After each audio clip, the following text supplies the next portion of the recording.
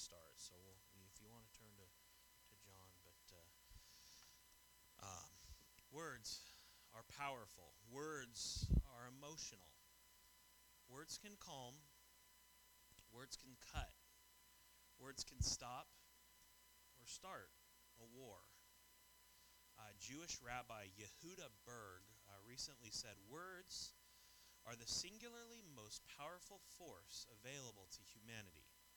We can choose to use this force constructively, with words of encouragement, or destructively use words of despair. Words have energy and power with the ability to help, to heal, to hinder, to hurt, to harm, to humiliate, and to humble. Words, whether spoken or written, have an impact on you and an impact on others. Words express feelings and share knowledge. They can change someone's mood completely and ignite a spark in them or snuff that spark out. Words can melt a father's heart when they're uttered from his daughter's lips. I love you, Daddy. Words can tear down a lifelong friendship when they're spoken in anger. We're through. On November 19th, 1863, President Abraham Lincoln delivered one of, if not the most famous speeches in American history. The Union victory at Gettysburg was a turning point in the American Civil War, thwarting General Robert E. Lee's invasion of the North. On that day, a national cemetery was being dedicated near the battlefield in Gettysburg, where nearly 51,000 American soldiers, both from the North and the South, lost their lives. Amazingly, President Lincoln wasn't the featured speaker that day. Noted orator Edward Everett spoke for nearly 2 hours, while Lincoln spoke for a mere 2 minutes.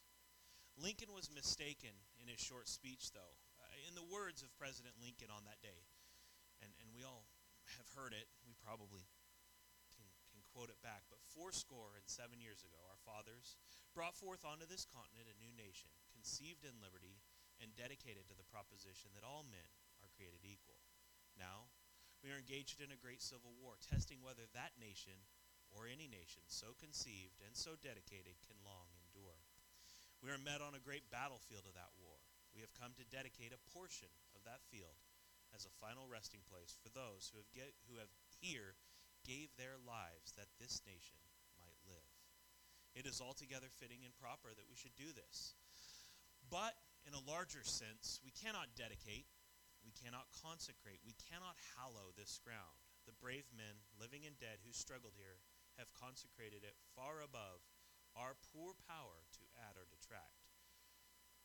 The world will little note nor long remember what we say here, but it can never forget what they did here. It is for us, the living, rather, to be dedicated here to the unfinished work which they who fought have thus far so nobly advanced. It is rather for us to be here dedicated to the great task remaining before us, that from these honored dead we take increased devotion to that cause for which they gave their last full measure of devotion, that we here highly resolve that these dead shall not have died in vain, that this nation, under God, shall have a new birth of freedom, and that the government of the people, by the people, and for the people shall not perish from this earth. Lincoln's Gettysburg Address was a monumental act. But not only did the world note what he said, the world will never forget those words he said. But that wasn't always the case for President Lincoln. He didn't always recognize the power of words. He was known for his sharp wit, and he was known to attack his opponents openly in letters published in newspapers. In 1842, the state of Illinois actually ran out of money, and it decided it would no longer accept currency, its own printed form of currency. Citizens would only be able to pay their taxes in gold and silver, which most didn't have. Obviously this decision was quite unpopular. James Shields, he was the state auditor. He sided with the Democratic Party. I could probably say some things there, but I'm not. Sided with the Democratic Party on rejecting currency and shuttering the Bank of Illinois. Lincoln was friends with an editor of the Sangamo Journal, a man named Simeon Francis. He allowed Lincoln to publish a letter on August 27, 1842, under the false name Rebecca. It's written from the perspective of an Illinois farm wife whose neighbor can't pay his taxes due to the rejection of state currency. The farmer was a man named Jeff, attacks this policy before personally attacking the vain politician James Shields. Lincoln, writing as the farm wife, calls Shields a fool and a liar before mocking him as a womanizer. Shields calls the editor, Mr. Francis, and demands to know the author's true identity. After learning the author is none other than Abraham Lincoln, Shields mounts his horse, rides to where Lincoln is out on the legal circuit, and demands an apology from Lincoln and a retraction in the next day's paper. Without that, Shields said that there would be consequences which no one will regret more than myself. In other words, a duel to the death. Lincoln responded a short time later that day, refusing to retract his statements and taking it a step further, telling Shields that he assumed too many facts for a response to be worth his time. He then ended a response with a veiled threat. The consequence, to which I suppose you allude, would be a matter of as great regret to me as it possibly could be to you. There was a series of letters going back and forth, Shields eventually challenging Lincoln to a duel. So, Lincoln had to accept to keep his honor. Since he was the one being challenged, he got to set the rules. It was to be fought in Missouri, where dueling was still legal, and the weapon would be the broadsword. So they met on this island. Bloody Island is what it was called. It was a sandbar in the middle of the Mississippi River, right outside Alton, Missouri. Lincoln, though, knew he had an advantage. To demonstrate his advantage in both height and reach, he swung his sword over his head and chopped down a high tree branch. It was enough to convince Shields to reconsider the wisdom of battling a much larger Lincoln. The two eventually called a truce, but this is probably the most lurid personal detail or personal incident in Abraham Lincoln's life, but it taught him an important lesson about the power of words. Never again after that point did he write an insulting letter to a newspaper. Never again did he ridicule someone. From that moment on, he almost never criticized anybody for anything. Little statements can have a great impact, especially if they're coming from a person of influence. Think about it. A leading economist can speak and the stock market will move.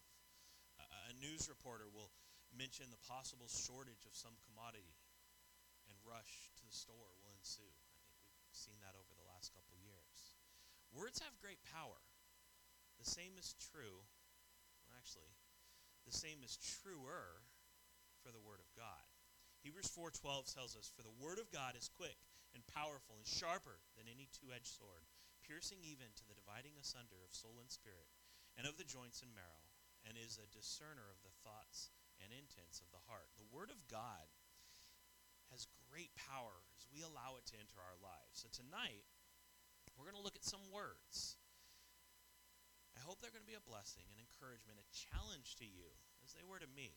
In the book of John, Jesus is recorded, and I think it's in chapter 6. I didn't write the reference down for this one, but the words that I speak unto you, they are spirit, and they are life. Each of the phrases we'll look at tonight, they're in the latter chapters of the book, or the Gospel of John. So turn to chapter 21. We're going to see a series of 3 little words from the lips of our Savior. Let's pray. Gracious Heavenly Father, thank you for this time in your word. Lord, just help me say tonight what I ought to say. Help me not say what I ought not say, Lord. And just, Lord, help us see what you have for us from your word, from the lips of your Son, Lord, as they're recorded here in the Gospel of John. Lord, give us a good night in your word, in your name. Amen. So John chapter 21, verse 22.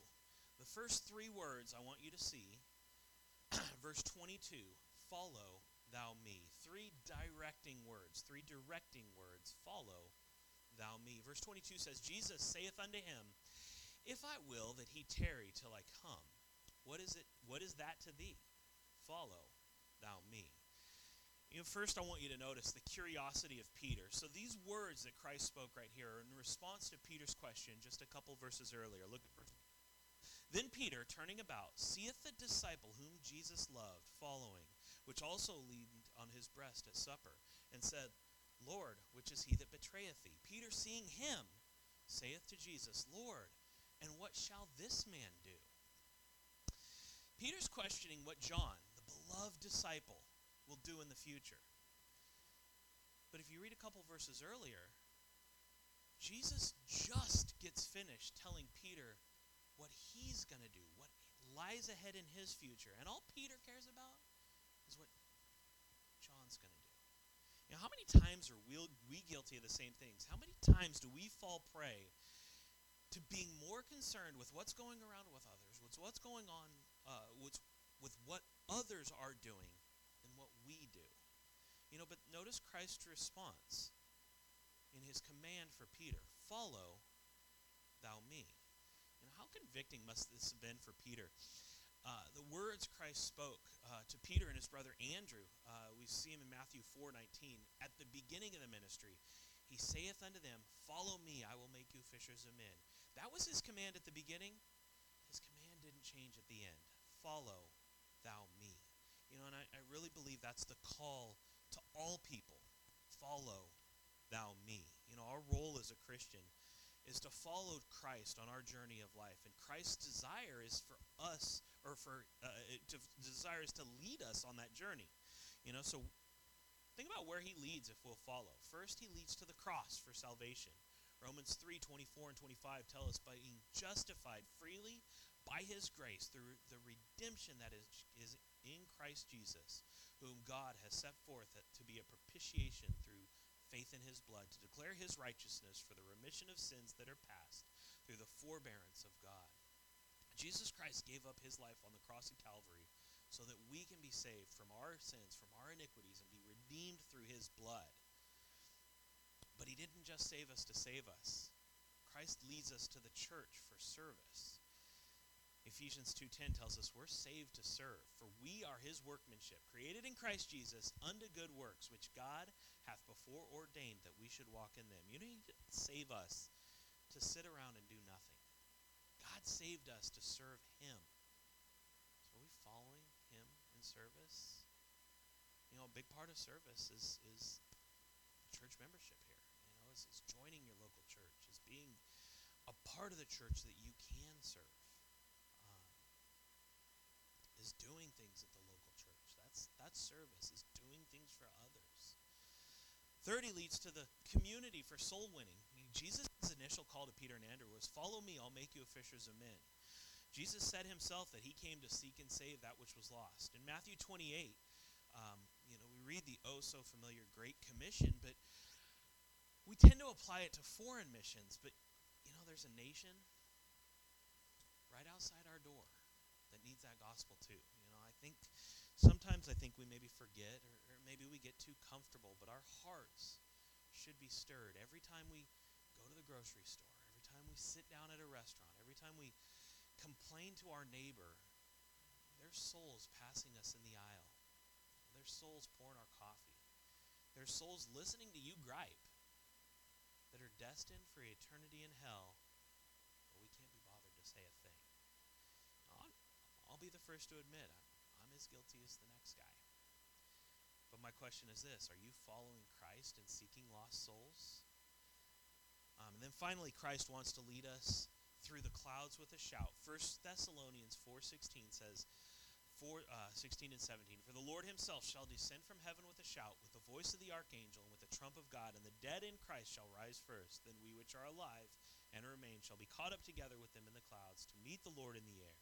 And so shall we ever be with the Lord. You know, may we live our lives in a way that on the day of his return, we can hear him say, well done. Back to verse 21. Go back a little bit. We're kind of going to work backwards in the book of John. Verse 15, we see three commanding words. Feed my sheep. Verse 15 tells us, so when they had dined, Jesus saith to Simon Peter, Simon, son of Jonas, lovest thou me more than these? He saith unto him, yea, Lord, thou knowest that I love thee. He, talking about Jesus, saith unto him, feed my lambs. He saith to him again the second time, Simon, son of Jonas, lovest thou me? He saith unto him, yea, Lord, thou knowest I love thee. He saith unto him, feed my sheep. He saith unto him the third time, Simon, son of Jonas, lovest thou me? Peter was grieved because he said unto him the third time, Lovest thou me? And he said unto him, Lord, thou knowest all things. Thou knowest that I love thee. Jesus saith unto him, Feed my sheep. Again, Jesus is talking to Peter here, and it seems like a lot of these three-word phrases tonight that we'll look at are directed at Peter. But he's talking to Peter, and Jesus really searches Peter's conscience by questioning his devotion 3 times. Each time the Lord replied to Peter's affirmation with a command. And each time it's a command to serve someone else. And what Jesus is emphasizing, what he's really trying to drive home, is the fact that we demonstrate our love for him by serving others. But what's interesting is, if you look at it, Christ uses a couple different commands. Verse 15, Jesus tells Peter to feed my lambs. Verse 16 and 17, he says, feed my sheep. In these they're two distinctly different words, and in those two statements, I believe he indicates 2 different groups of people with whom he's concerned for their well-being.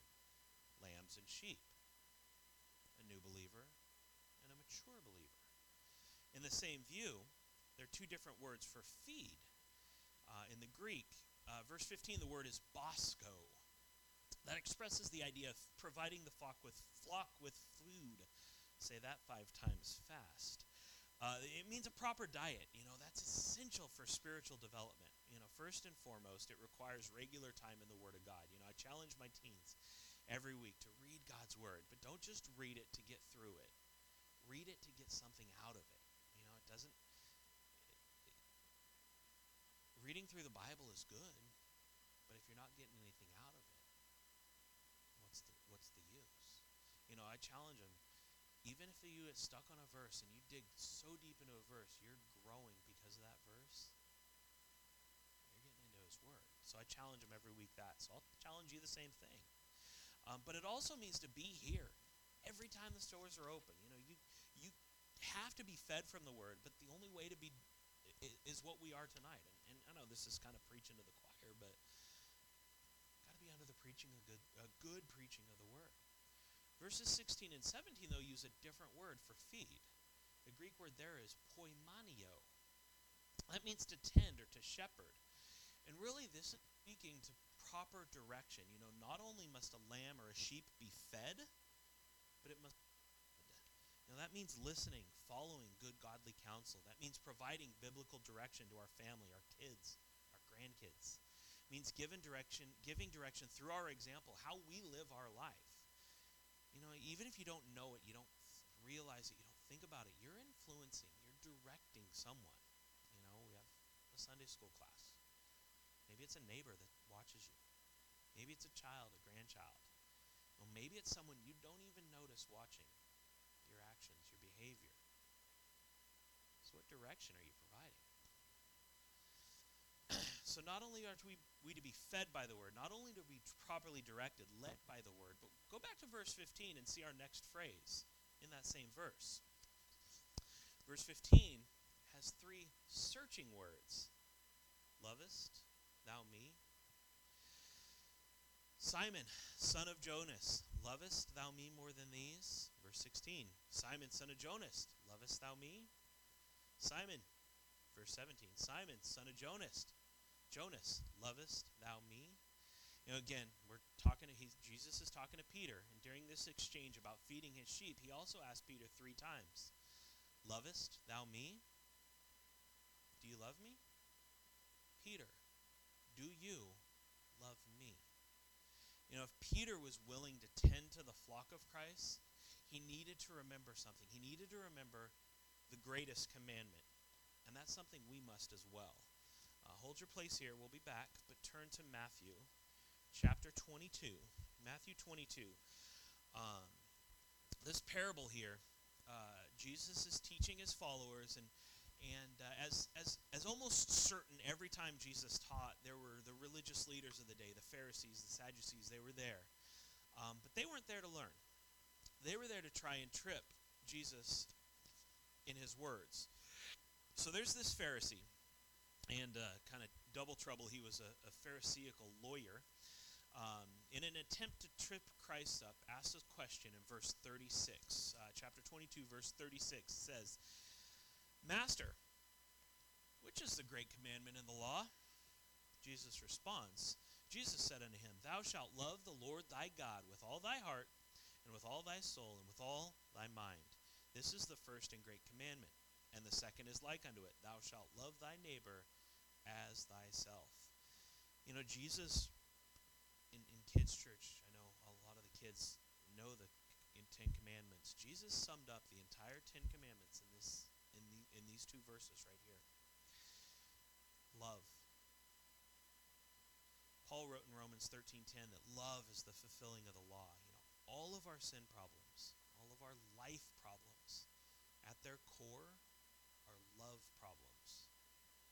We don't love God as we ought, and in turn we can't love others as he commands. You know, one writer wrote that there is no duty to which true love does not incline, nor is there a sin in which true love does not restrain. You know, love is the greatest commandment. Love is also the greatest characteristic.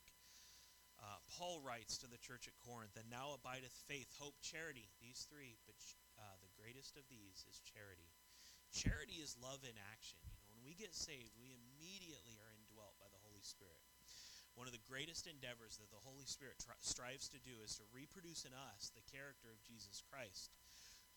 Paul wrote in Galatians 5:22, But the fruit of the Spirit is love, joy, peace, long-suffering, gentleness, goodness, faith, meekness, temperance. Against such there is no law.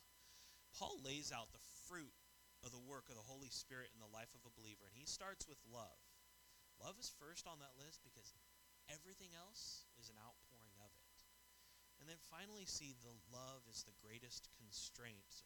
Turn with 2 Corinthians chapter 5. 2 Corinthians chapter 5, verse 14.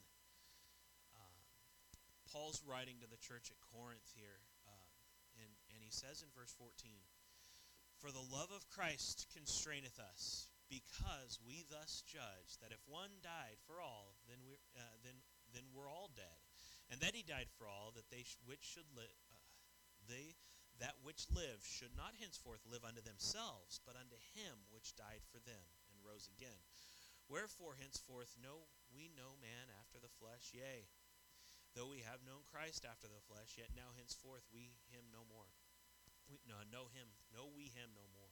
Therefore, if any man be in Christ, he is a new creature. Old things are passed away, and behold, all things are become new. And all things are of God, who hath reconciled us to himself by Jesus Christ, and hath given to us the ministry of reconciliation. To wit, that God was in Christ, reconciling the world unto himself, not imputing their trespasses unto them, and hath committed unto us the word of reconciliation.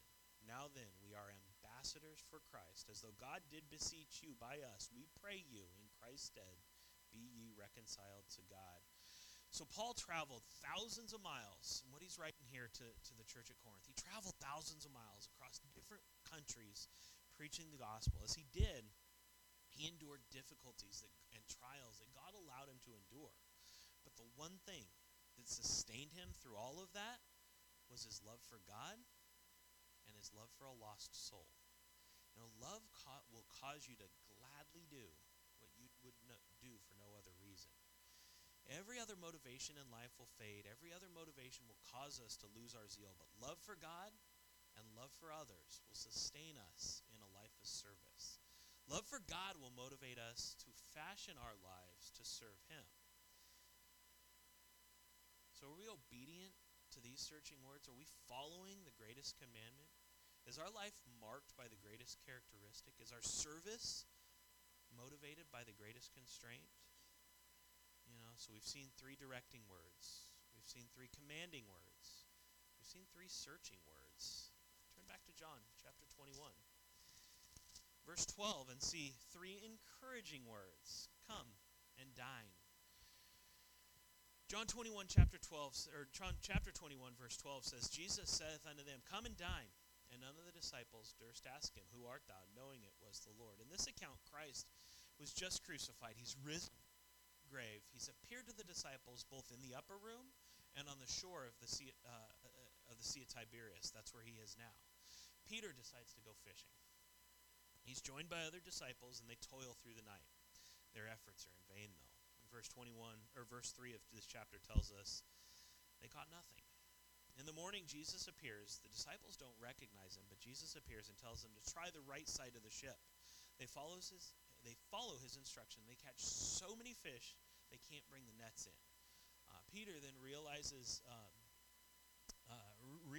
it's Jesus, and he throws off his coat and goes after him. And think about it for a minute, though. Peter goes fishing, and I believe that at this time we can categorize Peter as weary. He was physically weary from toiling, laboring all night, but catching nothing. He was emotionally weary from his repeated failures. He was mentally weary from the effort to try to figure out why he had fallen and denied Christ 3 times and what that meant for his future. He was weary with life. And haven't we all been there? 100%, totally, completely exhausted.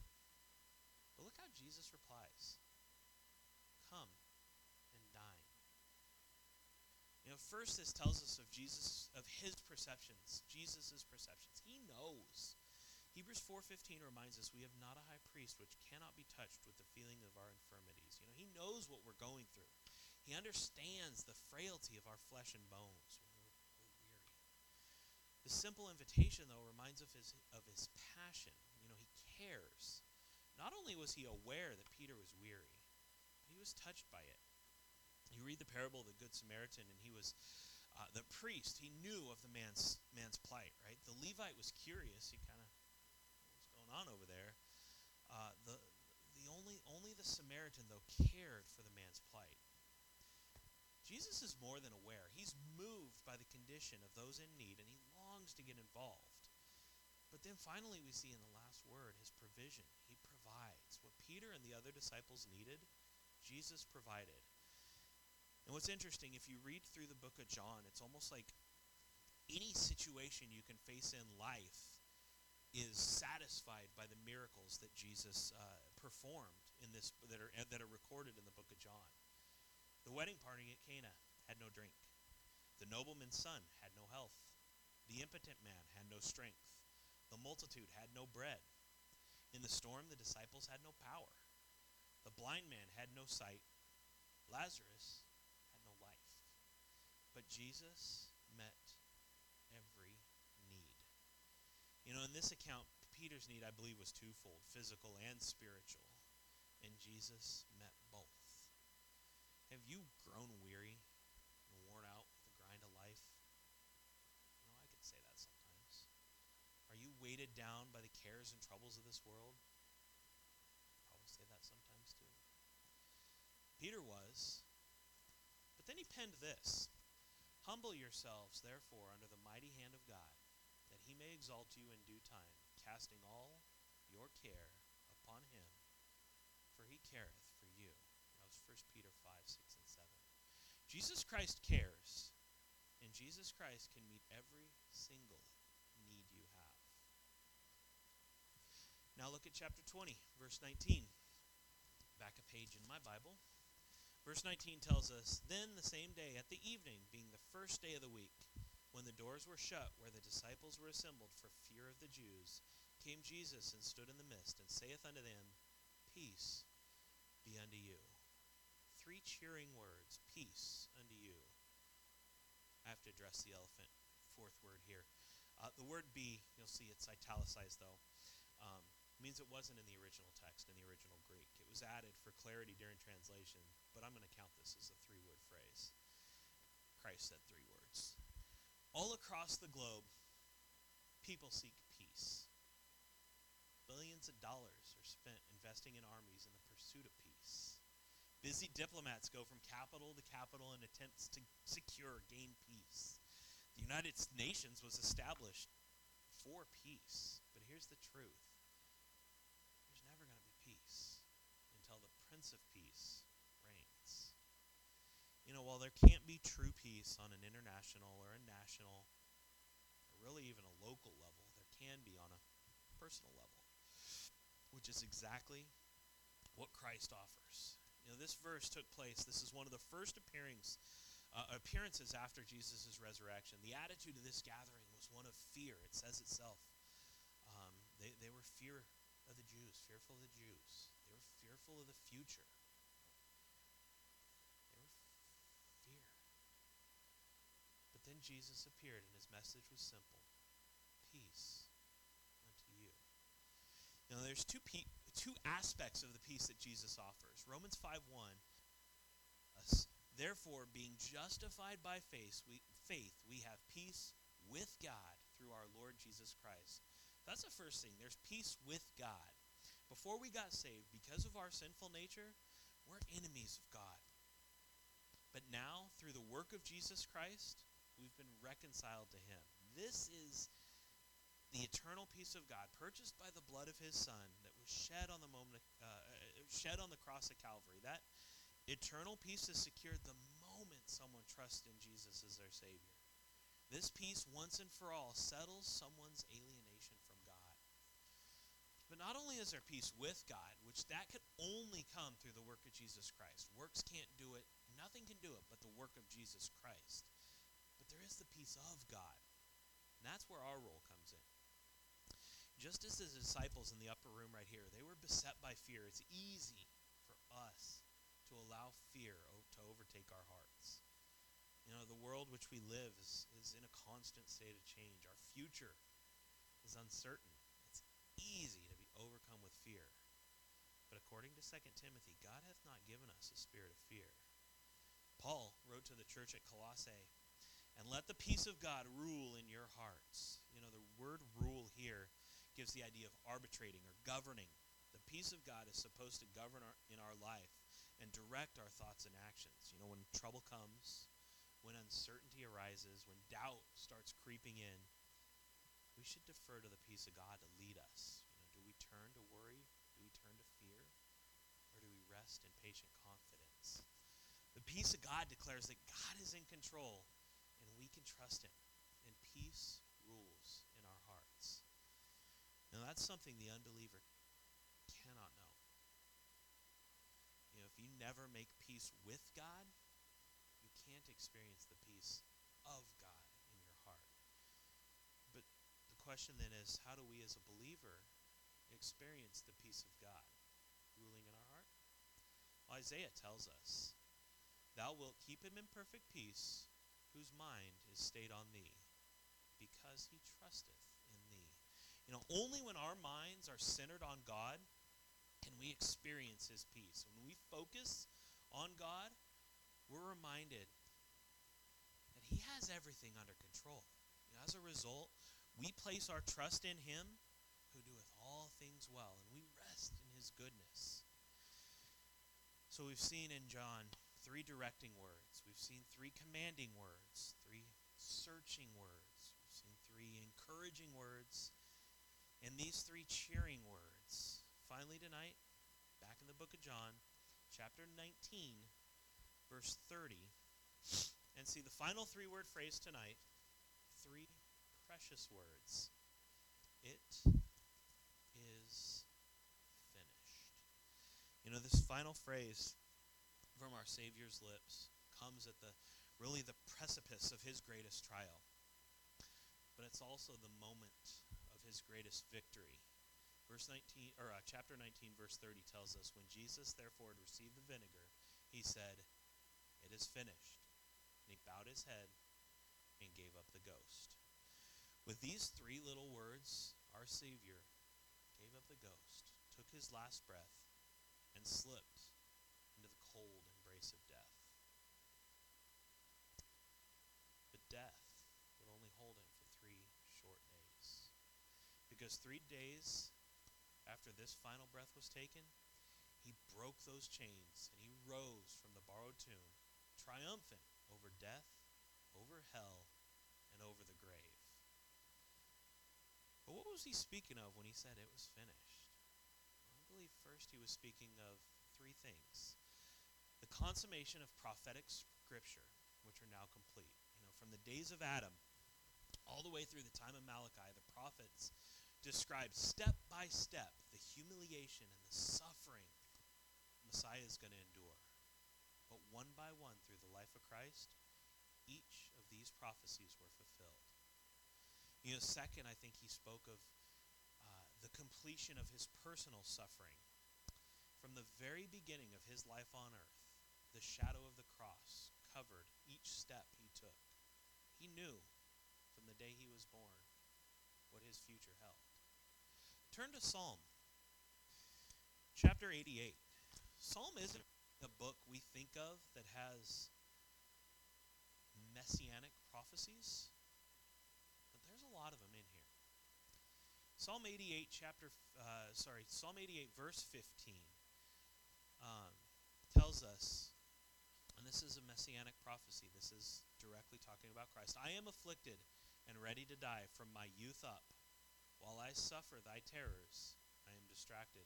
He knew from a youth what his future held. There was that anticipation of the cross, and that brought suffering. But the reality of the cross brought far greater agony.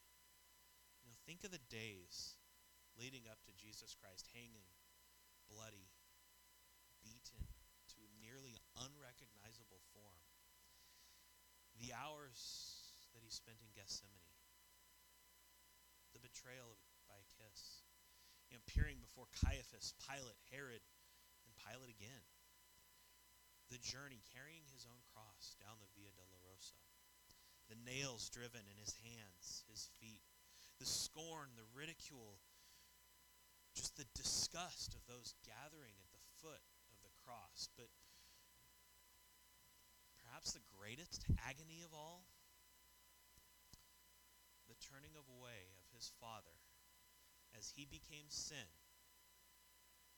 for us. That's not how it ended.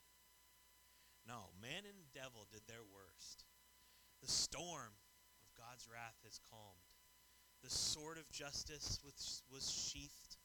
The darkness had ended. The wages of sin were paid, and divine holiness had been fully satisfied.